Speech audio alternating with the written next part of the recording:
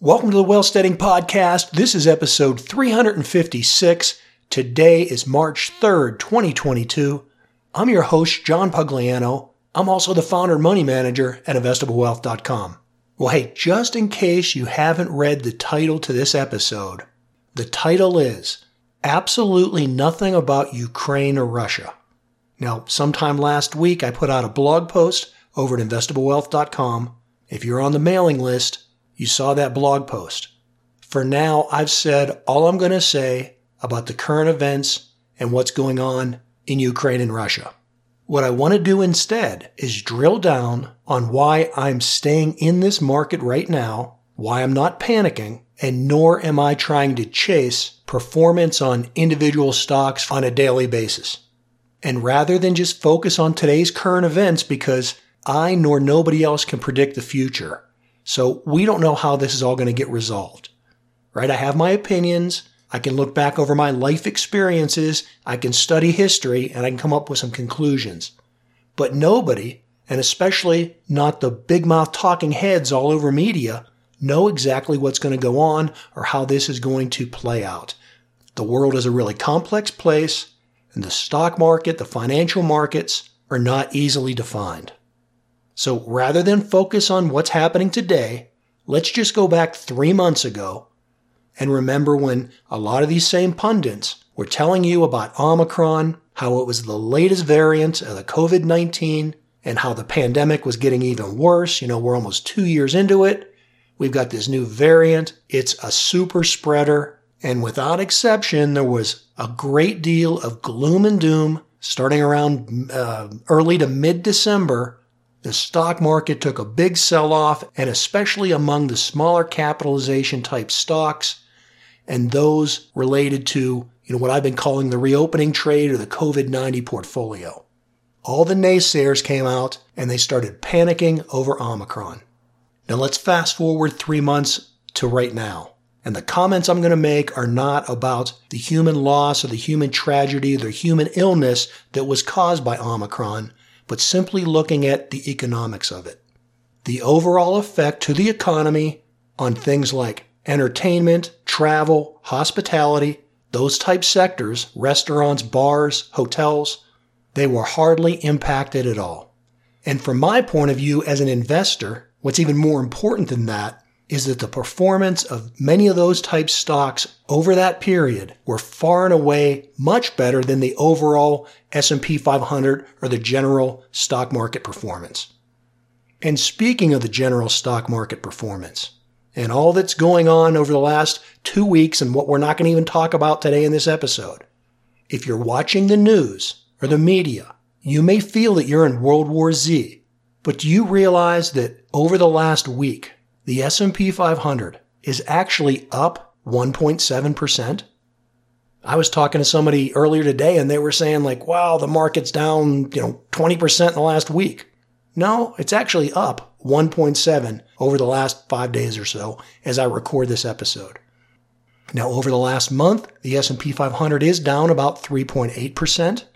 And this hasn't been a good year for the S&P. We're down year to date about 8.26%. We had been down as much as about 11%, but that's improved. So my portfolio is down as well. But one of the key reasons I didn't sell 3 months ago, before we knew what was happening right now, was because I knew that all the fear and panic and trepidation about Omicron wasn't going to have a long-term negative impact on the stock market or on my portfolio. The reason I'm not panicking is because although my portfolio is tilted in one direction, it does have a great deal of diversification, and that diversification tends to mitigate overall risk. And what that means is that while some of my positions have fallen off a cliff, other positions are getting favored right now because of the current geopolitical events that are going on. And so it tends to balance itself out. And pulling this back and how it relates to Omicron, the big fear going back in December was that all these reopening stocks, the service sectors, and these companies that tend to be smaller cap and mid-type cap stocks, those things went down severely. The overall small cap Russell 2000 index, I think at its worst point, was down 25, 27% at some point since December when all the big fear happened about Omicron. But you know what's happened is these smaller and mid-cap stocks are actually doing better. And you'd be hard-pressed right now to find anybody that's worried about the pandemic. And for the most part, the mid-caps and the small-cap stocks in every category have outperformed the S&P 500 pretty much over the last week, over the last month, over the last 3 months, year-to-date type numbers. Russell 2000, as I record this, is up nearly 2% over the last week. That's during all this turmoil. Year-to-date, the Russell 2000 is down, but it's only down about 5%, where the S&P 500 is down over 8%. And the mid-cap stocks, year-to-date, down somewhere in between the two. They're down about a little more than 6%. I'm belaboring the point here, but I want to focus on the fact that all the fears from 3 months ago that caused the big drastic drawdown in these smaller cap type companies and these reopening stocks, it didn't pan out. In fact, it ended up being exactly the opposite, and that's why under the surface, these companies are doing really well, and I expect them to continue to do well regardless of what's happening in the headlines today.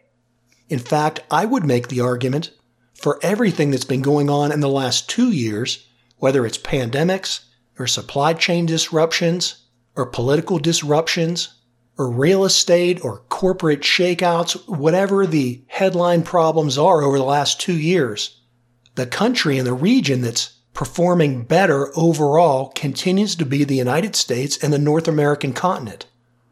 And what that means for the stock market is that global money continues to flow into United States equities.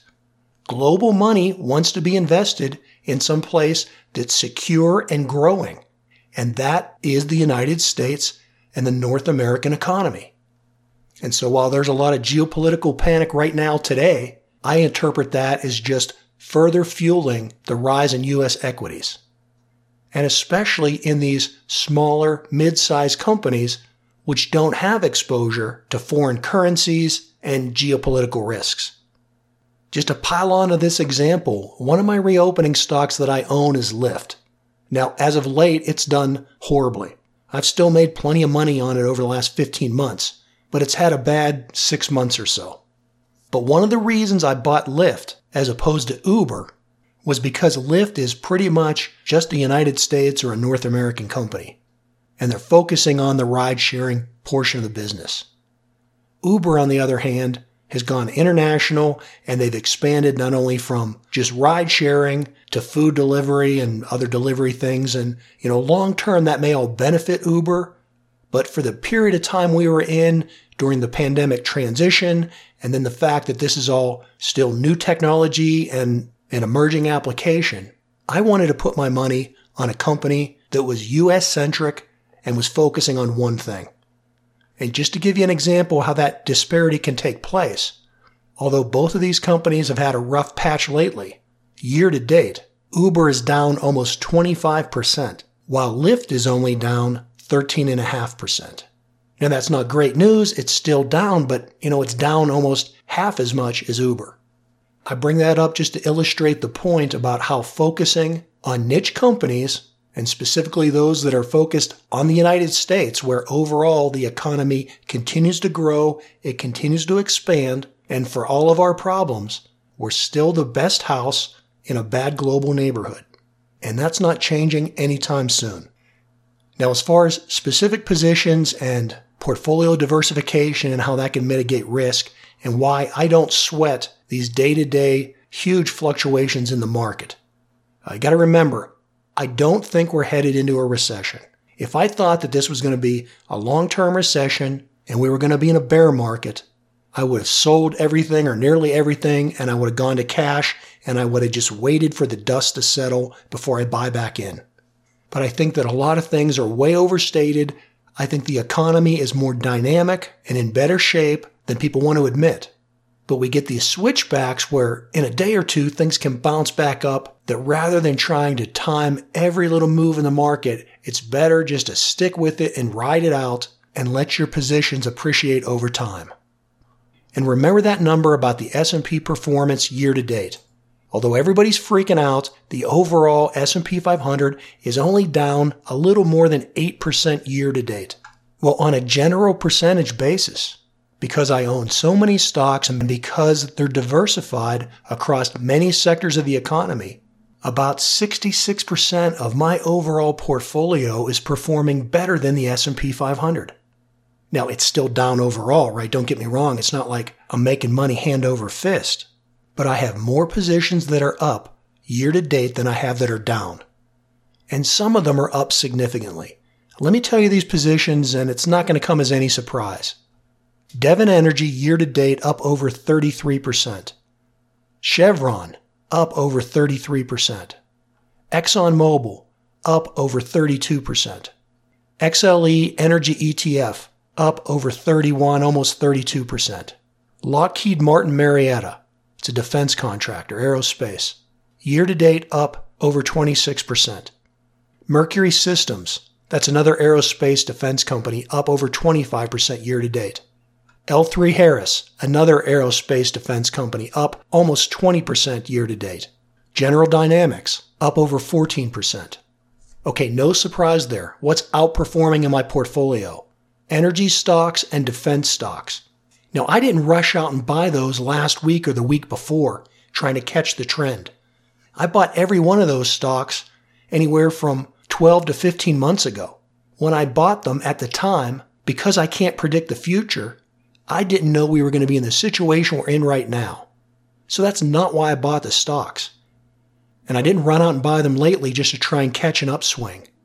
I bought those stocks 12 to 15 months ago because they made sense. I thought that they were either fairly valued or undervalued. I thought that at some point in the future, they would be good holdings because they would appreciate and be priced at a level that was far and away above what I paid for them. Now, again, that's not because I could predict the future and know what was happening over the last couple of weeks. It's because I was able to identify value. And that value didn't necessarily immediately play out. Some of these have done better. Devon's been a great performer almost that entire time. But these aerospace defense companies, they really have only picked up recently. So my point here, I don't encourage investors to try and predict the future or think that they're smarter than everybody else and they can go out on a daily basis and buy something today and flip it tomorrow or next week. Because also, if you look at these stocks on a daily basis, they may be up 5% one day, but they're down 10% the next week. The market's too variable. Look for value, identify value, and invest now in quality, reasonably priced companies that at some point in the future will appreciate. And to carry this point a little further, and this is really again to emphasize the fear and panic over COVID over the last 3 months. Let's forget about these high performers in energy and aerospace, and I own other things, Freeport McMoran, other material type stocks. They've done extremely well. But let's just look at the reopening pure plays. Year to date, when everybody was so worried about COVID and everything sold off so bad, the hospitality, the travel type companies, a lot of them got beat up, but others have turned around, especially turned around over the last 3 months, and let's quickly just look at a couple of them. Performance Food Group. This is a food distribution company that handles mostly like fresh vegetables, lettuce, tomatoes, things like that. They supply all the restaurants and especially the big fast food restaurant chains. Year to date, they're up over 18%. Molson's Coors, the beer company, they're up year to date over 10%. Tyson Foods, up nearly 10%. Host Hotels and Resorts, only up about 1% year to date, but if you back it off and you go into the big downturn that happened when Omicron first surfaced, if you look at Host Hotels' performance over the last full 3 months, they're up nearly 15%. Marriott Hotels, year to date, up over 14%, over the last 3 months, over 16%. Six Flags Corporation, the company that runs one of the amusement parks. Year to date, they're down a couple percent, but overall, over the last 3 months, up well over 15%.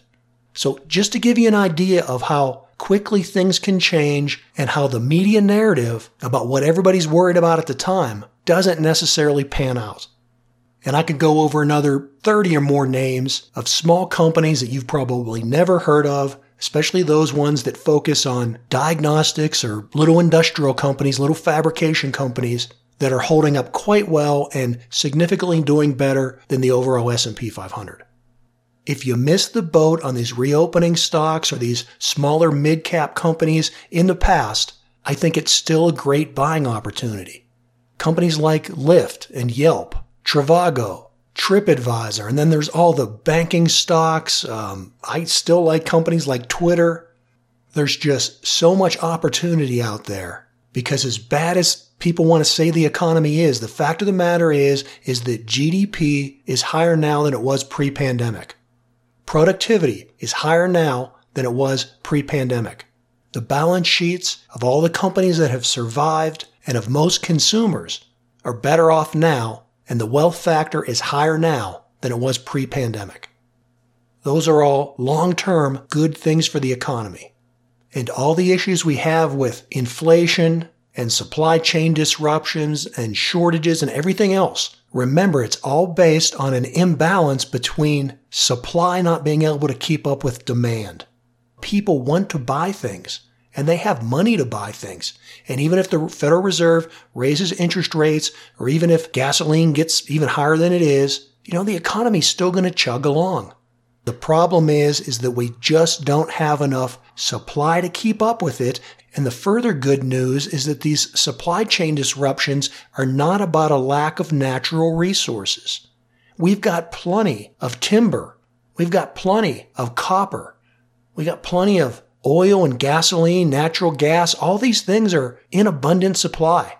We're not running out of the natural resource. We're just having supply chain issues in converting those raw materials to products and then getting them distributed to where people want them. Those supply chain issues, those manufacturing bottlenecks, they work themselves out. Even with the current situation with oil, and we're at 10-year highs on the price of oil, listen, there's plenty of oil in the ground.